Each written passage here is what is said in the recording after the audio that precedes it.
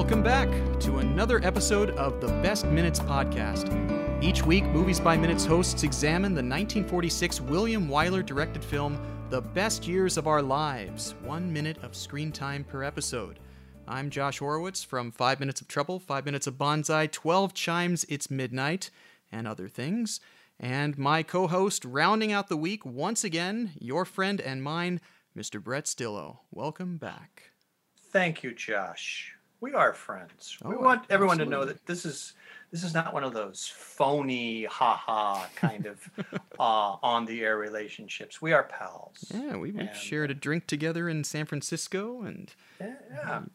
And we will again. yes. We will again. So I hope you're all doing well out there. I'm happy to be back. It's Friday, Yes, it is. TGIF. Welcome. And we have another special guest with us today. We do. We have a very special guest. This is a friend and colleague of mine from the SAG-AFTRA Radio Players Committee. I welcome Mr. David Westberg. Welcome, David. Greetings. Thank you very much. Welcome back to you. Yeah, well, thanks for being here. I mean, I've told David and many of my other union members about how I've done, different podcasts over the years. I've actually had the chance of kind of teaching other people about how this is done. But this is the first time that I'm able to get David to join and experience just what it's like. So I'm glad that you're here. And thank you for the invitation. Yeah, and what a film to discuss too. The best years of our lives. This is one that I hadn't even really heard about prior to being asked to help out with this show. But were you a lot more familiar with this film? I was. I'd seen it years ago. I'm also a veteran of another war. Mm-hmm. So I've been drawn to those kind of movies through the years. Mm. And this is one of the outstanding examples. Oh yeah, no, this is one that won many Academy Awards the year it was out, 1947, I believe. But I am very interested in hearing about your experiences and your stories that you have from the time that you were in service, which I assume is the Vietnam era during the Yes. 60s, right? Yeah, there is quite a bit of parallels, I think, even from a film from the 1940s, just coming back from a war and getting into civilian life and how that affects people. So, yeah, very It interesting. takes an adjustment. Oh, The interesting thing is that in 1946, 1947, they called it something different. Now we would call it PTSD, right. which came about in the 70s after the Vietnam War. In those days, they called it, they were either war weary or they were battle fatigue, which really minimizes the whole psychological drama that a veteran goes through. Hmm. And some indeed never make the adjustment. Right. I love this 1 minute that we're looking at because it really turns out to show the most severely disabled of the three guys to indeed be the true hero of the film. Yeah. Yeah, no. Interesting. I guess during World War I, they would call it shell-shocked. I don't know if they still continue to use that term beyond the First World War, but interesting that they kind of downplayed it a bit. I wonder if part of that was because they were kind of ashamed to admit what they went through. Sure. Sure. Yeah. Yeah. I mean, it's interesting that, in these ensuing wars over the generations, they're trying to find the right term or the right way to say it. And yeah, battle fatigue doesn't quite cut it, but it sounds way better than shell shock, which Yeah. is, that just looks like a screaming headline on a comic book or something. Shell shock. Right. And but then in the 70s, it's finally identified PTSD. It's far more clinical. I mean, battle fatigue just sounds like something you write on a form. Yes. Here's your ticket. Yeah. And some people would call it battle fatigue. Fatigue. Battle fatigue. Fatigue. Oh, okay. Yeah, fatigue. Oh, yeah, I've had that before. Oh, jeez. Well, let's delve into this minute here. We're talking about minute 135 of the film. Minute 135 starts with a ham and cheese on whole wheat and ends with plenty of guts. Mhm. Yeah, but this is the scene where we sort of I think by this time in the film we're not as sort of shocked by the fact that Homer has these hooks. If anything, this kind of shows his versatility with what he was able to do with those hooks. I mean, he does a pretty good job. He's able to, pick up the sundae glass, eat it as if it were nothing, really.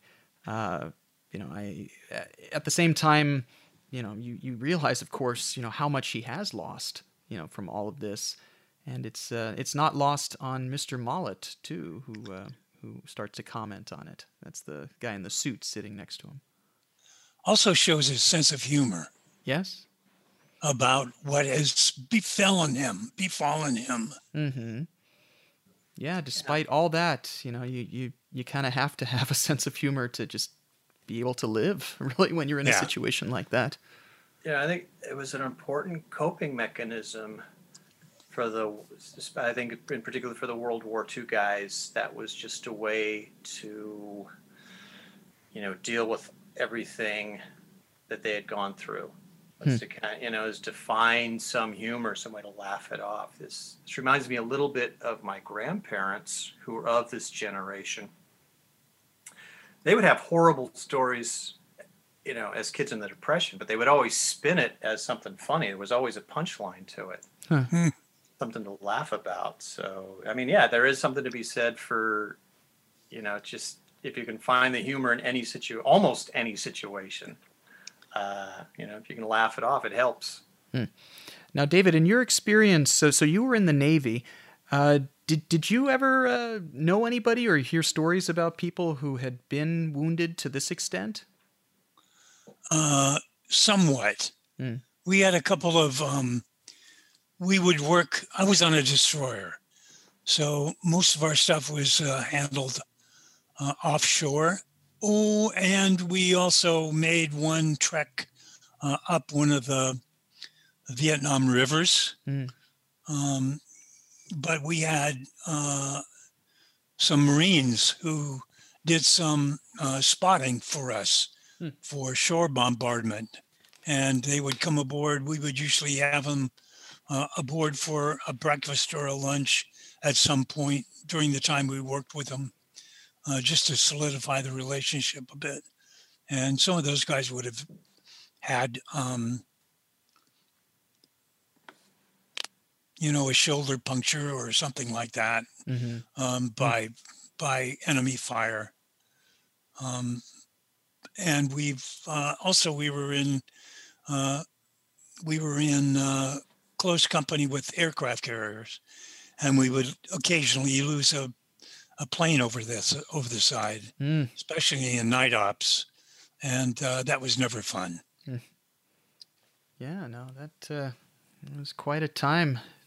And that was during so you were there over in was it the early 60s then? No, mid 60s. Mid 60s. Uh-huh. I joined in 62 in graduation from college. As a matter of fact, on my 21st and a half birthday, I received my draft notice, which was precisely 6 months before I was to graduate from college. So I immediately applied for a deferment to finish college. I'd been in ROTC. I went to a land-grant college, Washington State University, and I was in the ROTC, Air Force ROTC. And the Air Force came to me at the end of 2 years. 2 years are required. And they came to me and said, we'll pay for the rest of your college and you give us 4 years for your life. And I said, okay, let's do it. And so I got a physical.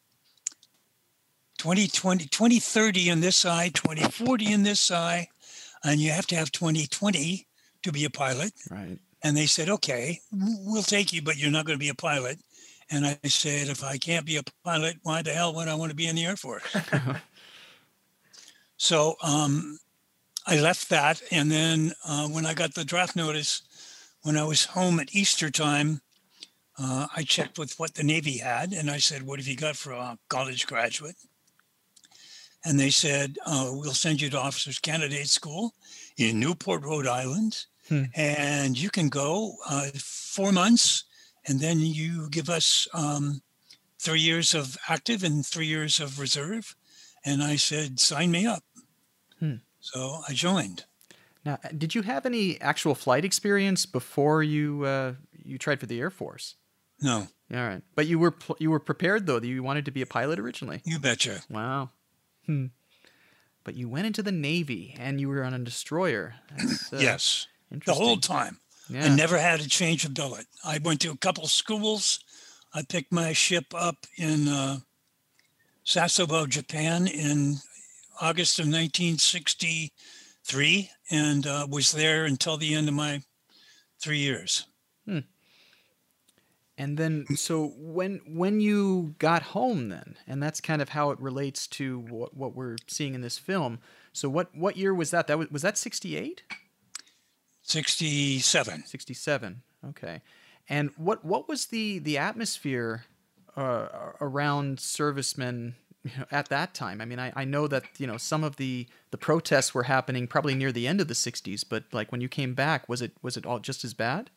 We knew that there was a lot of resentment to the war, especially since, and I've only made this connection since that time, there's a difference in fighting a war after your own country has been invaded or demolished, or, like 9/11 or like Pearl Harbor. We hadn't had that kind of attack from Vietnam. So I guess Tet didn't count. Exactly. And we were home ported in Japan when I first picked up the ship. And a year and a half later, they sent us back to the States. And because we had been such good boys living in Yokosuka, Japan for 2.5 years, they gave us a trip to Australia on the way home. Oh, wow. So we sailed to Australia, and that was in the early part of August of 1964. And while we were on our way to Australia, the Gulf of Tonkin incident happened, which kind of introduced our way in. They attacked American ships, and it kind of fired off the war. I thought we would just be sent right back to Yokosuka, but they sent us back to San Diego, up to Bremerton for 4 months for ship work. And I was from Seattle, so it was like pulling Liberty in my own hometown. Nice.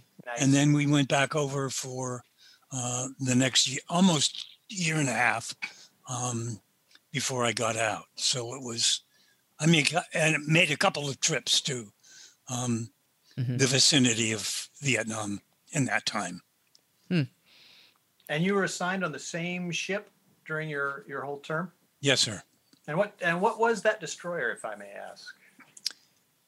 It was the USS Shelton, DD 790.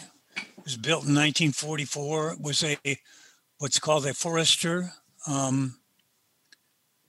class destroyer. We had we carried nuclear weapons. Oh, wow. For ASROC. Yeah, we had the that's crazy. whole kit and caboodle. I went aboard as communications officer, and then I was CIC officer, and then I ended up for a year and a half being operations officer. So I was a department head too. Nice. And it's interesting that a lot of the, as they were called, tin cans from that era. That's it. Yeah, they were, and you were on it's a World War II vessel that its service is extended into the 60s. So, I'm sure it had, it would have been in service at the end of the war, but 1945. So, maybe some of those convoys on the way to Okinawa and Iwo Jima. So absolutely. Yeah. Absolutely. It's, as a matter of fact, you can look it up under Wikipedia, and it has the whole tour of what we did and when they decommissioned it and all that information. It it was fascinating. I saw 2/3 of the world before I was 26 years old, Wow. courtesy of the United States Navy. Wow. Crossed the equator 4 times. Stood on our bridge with the then Shah of Iran when he was in our good graces, as close as I was to you guys, Josh, when you and I were working together at the radio thing. So, wow, the Shah. It was, exactly. And they piped him aboard. Shah Iran arriving. Well, here I have a question for you, David. So, when you were out, now one of the things we see in this movie is that the returning servicemen they tend to be wearing their uniforms even though the war's over and they're in civilian life and stuff. How often did you ever wear your uniform when you were back, or did you at all? I did a couple of times. We knew that there was a lot of war protesting going on, but by the time I got back, I didn't understand that it was directed at the people who were doing the fighting. We just thought it was the concept of being at war. Yeah. So I was going to San Francisco when I got back to see my brother and sister-in-law. And my sister-in-law made a big thing about, you got to wear your uniform. Huh. So I was walking through the San Francisco airport upon arrival. You'll like this, Brett. I got spat on. And so I avoided that area. And then I got sucker punched. And so I figured, not a good idea to wear the uniform or any advertisement of the United States Navy. So I wore that a lot now, but I'm making up for lost time. That is crazy. Yeah. Oh, man. That's the Vietnam era. That's the really bitter pill is, there's protests at home, but it was the policymakers. Like, you guys were just there. We're just following direction. We're just following orders. You were drafted. Yeah. Right. Yeah. And to take it out on you directly is, yeah, I can't imagine, man. I just can't imagine. And then you say, this is the country I just came home to from fighting for. Exactly. I was living in San Francisco in 1977. I was 3. We might have run into each other. But, it's possible. But sorry about the airport. That's okay. Okay. I got over it. Good. I learned, but I got over it. Yeah, but here's another question. So, in this film, we do see that even though some of these servicemen are in civilian clothes, they do wear some sort of an identifying pin to let, I guess, the public know that they were in service. We still have them. Okay, so that was a thing. Did you end up then wearing that pin, when you got back in lieu of having the uniforms? No, I kind of swung entirely the other way. I do wear it now, and I have people come up and comment on it. Yeah, but I didn't. The whole thing really blew up at the Democratic National Convention in Chicago in '68. That was Chicago 7. That was that whole thing, right? Exactly. Yeah. Exactly. So, and I understood their argument. I mean, the thing I'm interested in is Harold, the guy who plays Homer, right, was a real veteran. He actually lost his hands. He was hired because he'd lost his hands, and it was a rather bold statement by the filmmakers to hire this guy. At the end of it, the Academy knew he didn't have a chance of winning an award for his performance, so they voted him a special Oscar. And then, in fact, he won it for the role that he played. So he's the only guy who's ever won 2 Oscars for the same role in the same movie. But I didn't read his book, and he has written a book that came out in like 49. I would be interested to know if his attitude had changed by the role that he played in the film. Because in the film, he jokes about the Navy did a good job of teaching him how to use these hooks. He went through there not having a problem with his disability. He lights matches. He spoons his own soda, all that stuff. And he finds, he's the hero of the film as far as I'm concerned, but he finds out the difficulty in accepting his disability more in other people accepting it than himself. He's already done the work and he's ready to move on. That's the fascinating part of that character. Yeah. For me. Yeah. In this scene, that's a really good point, because it's Homer who engages with the guy, Moffat.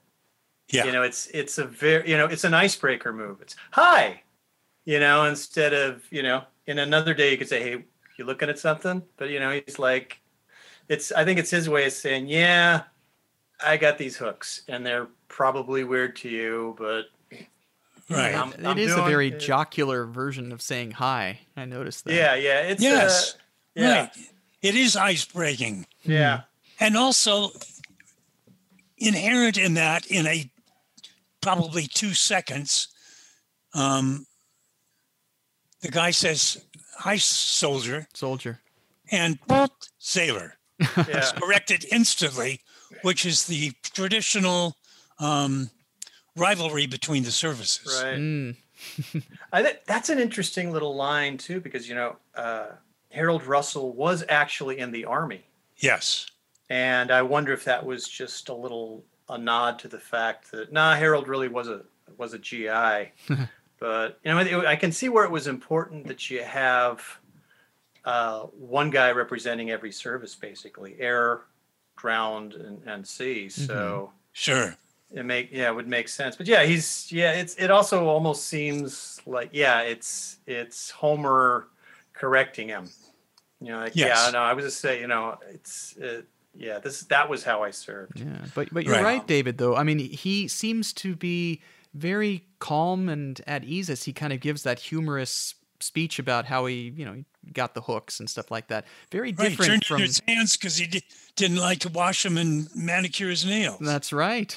Right. Yeah. But very different from how it is later in the film, where he can barely talk about it to his girlfriend. But here, a complete stranger, it's different. But early in the film, that tips us off because he says, they taught me this and I can do that and I can light my own matches and you ought to see me open a can of beer. Mm-hmm. But I have a girlfriend. And we know instantly there's the problem. Yeah. Is she going to accept him? Mm-hmm. And that's why they go out drinking, because none of them want to face the reality of they're not in the war anymore. Yeah. They're home, and they've got to make the adjustment. Mm-hmm. Yeah, no, it's a mark of a very good film that holds up even today. Yeah, it does. Yeah, no, definitely. Good film. Yeah. One of the things that you were mentioning before, his joke about trading in his hands, he does make a note about, he traded his hands in for a newer model and they work by radar. And because this is a Movies by Minutes podcast and we can deviate into such things, I'm going to mention a little bit about radar. So radar itself, back in 1940, it was really considered a pretty new technology. It was developed by the British military in the years leading up to 1940, though it had been kind of around in experiments prior to that. It stands for Radio Detection and Ranging, RADAR. And it was the magic thing that helped the British win the Battle of Britain in 1940. So my question to you, David, having served on ships and you were a communications officer, did you get to use radar in your Navy days? Oh, yeah. We controlled aircraft with them. So what was it like? The carrier would... It was fascinating. I came in, we were joining a task force of 60 ships one Saturday morning, I remember, in the South China Sea. And we had been somewhere else and were coming in. we and the USS Blue, one of our destroyer shipmates. And we came roaring in. I set the course and speed. We came roaring in at 35 knots and dropped into position, which was about 3 miles away from the carrier. And when you're with the carrier, you never turn toward the carrier. That scares the hell out of them. So you turn, if you're coming, and you turn away. If you have to turn 260 degrees to fall into place, that's what you do. You make a turn away from the carrier. But we came in screaming in at 35 knots and fell in. They were going 16 knots. Dropped in, and we got a flash fairly shortly later from the care saying Bravo Zulu, which is well done in Navy language. But we enjoyed doing all kinds of that. And that wasn't even, stuff off of Vietnam. I mean, we went to the, they sent us, it was called the Concorde Squadron, and we went to the Indian Ocean to do a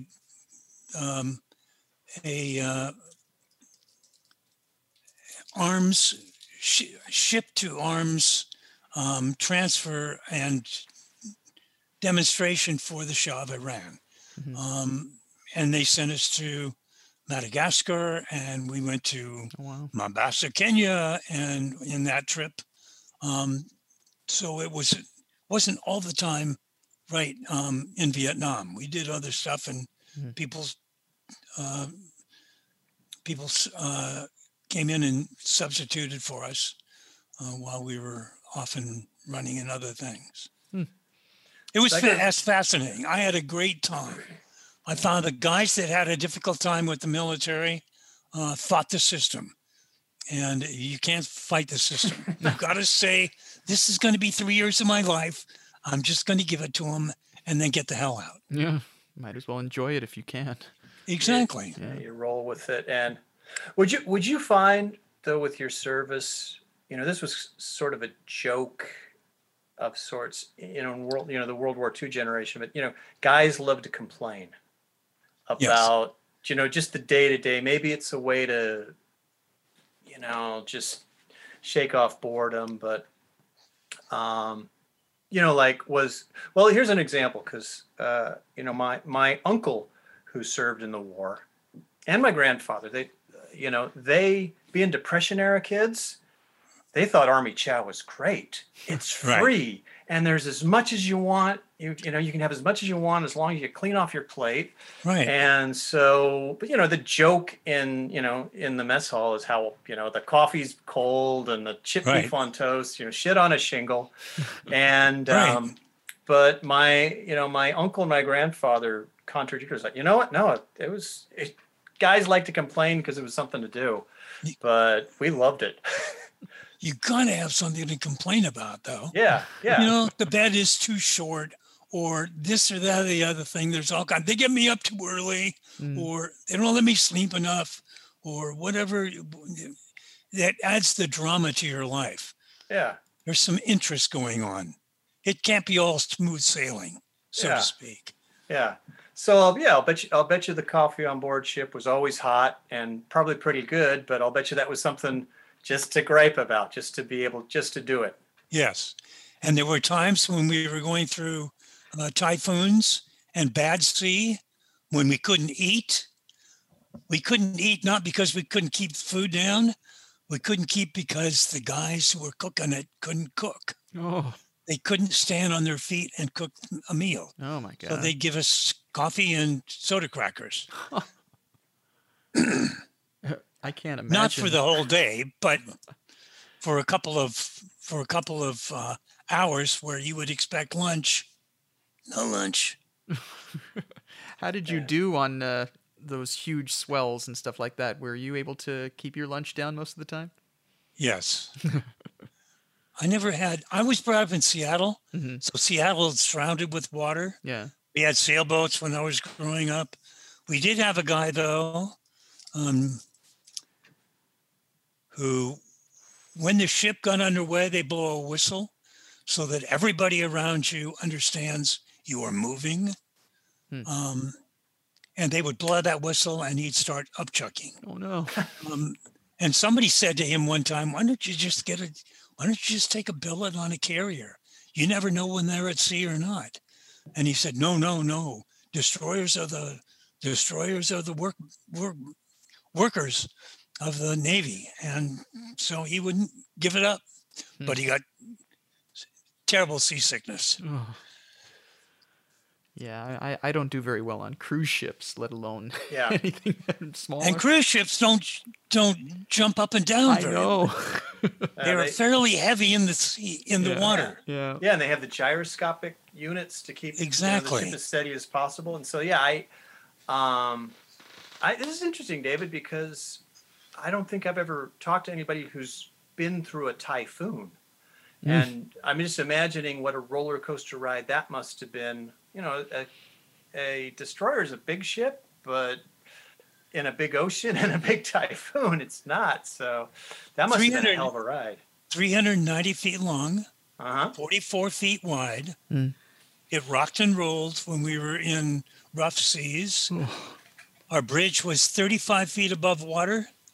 And I've more than once sat there with green water coming over the bridge. Oh. So that means that you're not just waves, it's green water. You're plunging through. Wow. Yeah, I mean, in a sense, you're riding a 390-foot surfboard. Yes. And the radar that you talk to, that's one of the heaviest, that radar, big square at the top of the mast. That's the heaviest thing on that mast, and it's going around, and it's pulling you to the left and the right a little bit when the swells are coming. So the bigger your mast, the bigger your radar screen, the more you can see, but the more you get knocked around too. Wow. Indeed. Crazy. Well, it looks like we're pretty much at the end of this minute. I think the last thing really to note is that, we finally get Mr. Mollett to come up. He listens to his speech and he tells him that he's got a lot of guts. We get this very, very stark sort of close-up of Mr. Mollett, and we see that American flag pin. And that pin's going to sort of play a little bit of a role, as we discuss some of the further minutes, because it turns out that this is an isolationist and a pretty ardent one. I mean, certainly isolationism was big prior to World War I, and then things kind of changed over time. What would you say was the percentage of isolationists during the Vietnam time? I mean, I know that there were a lot of people who just didn't like the fact that we were fighting, over there, but was it more than 50%? Would you say? Yeah, It was, and it was interesting. I had a pretty good relationship with the men on the ship, and a lot of them came to me for advice, and that's what you do with a senior officer. That's a responsibility you have, and we would have talks about it especially amongst the radio men, because they heard a lot of information coming in. So they had usually more information than the guys who were working on the engines down below the ship. And they would say, they would come in to a man. We had, 20 men in the 20 radio men, and they would say, what the hell are we doing here? Why are we in Vietnam? Why are we shore bombarding these people? They want to be communists. Let them be communists. Let's go home. So it was an education. Yeah. Taught me patience too. Yeah. It's interesting to tie it back to movies. It sounds like on the ship, you were a little bit of the Mr. Roberts. You were a little bit. Yeah, that's very cool. That's very cool. So you were like, oh, that officer's a guy we can talk to. Yes. And so and I imagine just, chain of command too. There's, No, I was approachable. That's just it's kind of how I left how I and I've known officers and seen officers who were not approachable. That just wasn't the kind of guy that I was brought up to be. But David, what did you tell them when they asked these type of questions? How do you respond to that? You respond, the president told us to go here. We're following orders. Yeah. I can't tell you what we're doing here. Somebody must have an answer, but I'm not the one. And actually, by not getting up and pontificating or anything like that, it just brings you down to their level, saying, we're all in this together. Yeah. I don't know what we're doing here. So here's a question for you, because you've been an actor for decades. Since I was 7. Since you were 7. There you go. So in your naval training, was there anything that has helped your career as an actor that you know? Oh yeah. Patience is one of them. Ah, okay. Yeah. It's interesting. I did a film called They Only Kill Their Masters, James Garner. And in the cast was Hal Holbrook. And Hal and I got to be close, and I was playing a deputy. And we had a scene where he got shot, and he said, I want you to run behind me and hit my shoulder when I tell you to. And just give me that feeling of what, the brunt of the shot of a gun would do to me physically when I was running up a hill. And so I did it. And we were talking, having lunch one time, and he said, the greatest lesson I ever had as an actor, he said, I was doing Mark Twain, solo one-man show on Broadway. Yeah, exactly. And he got word, his parents were killed early in his life, and he was raised by an aunt and uncle in the same town, I think in Indiana, someplace like that. But he got word that his aunt was dying. And so he went on to the performance, booked a flight to New York, out of New York, raced to the airport, got on the plane, got there, got a car to the hospital, and he missed her by about 15 minutes. Oh. Yeah. And this was a woman that really basically raised him. And he said, I went back to the house. It always seemed much smaller than it does when you're growing up. And he said, I walked through the rooms, and he said that experience sent me to therapy for a couple of years. Wow. Because as I was boo-hooing and vomiting out my guts emotionally, this little voice in the back of my head say, watch what you're doing. Remember, you can use this. And the acting had so permeated him that he couldn't just let go and go. That little barometer in there said, keep this, you can use that. And he said it sent him into therapy, because how could he ignore all this wonderful brilliance that she gave him, even to be an actor, with this little, and he couldn't let it all go and just grieve for her. So there's a lot of everything that I do. There's that little eye there saying, be careful, watch this. Don't do that. Do that. Explore that. Very good. All great stuff. And I think I'm just going to wrap up this minute on that. You can find the Best Minute podcast on Apple Podcasts, Spotify, and Google Play, or at the main site, thebestminutes.com. Social media is available at Butch's Place, The Best Years of Our Lives Listeners Cafe on Facebook, and on Twitter at The Best Minutes. And we're Friday, so we get to say, by the way, if you like these Movies by Minutes podcasts, be sure to check out moviesbyminutes.com. where you'll find over 170 titles covered using this minute-by-minute format, including 5 Minutes of Trouble and 5 Minutes of Bonsai. We kind of cheat. We do a 5-minute format, but it's still a movies-by-minute podcast.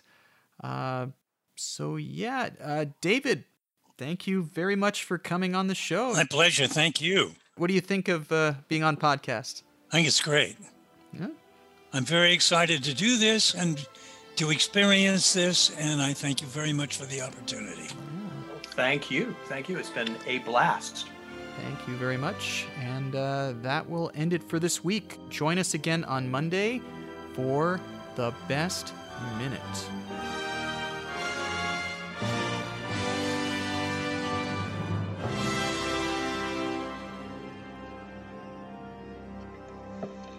Hey, Joe, you better hurry up out there because she's taking off soon. Right, thanks. Come on, Taylor.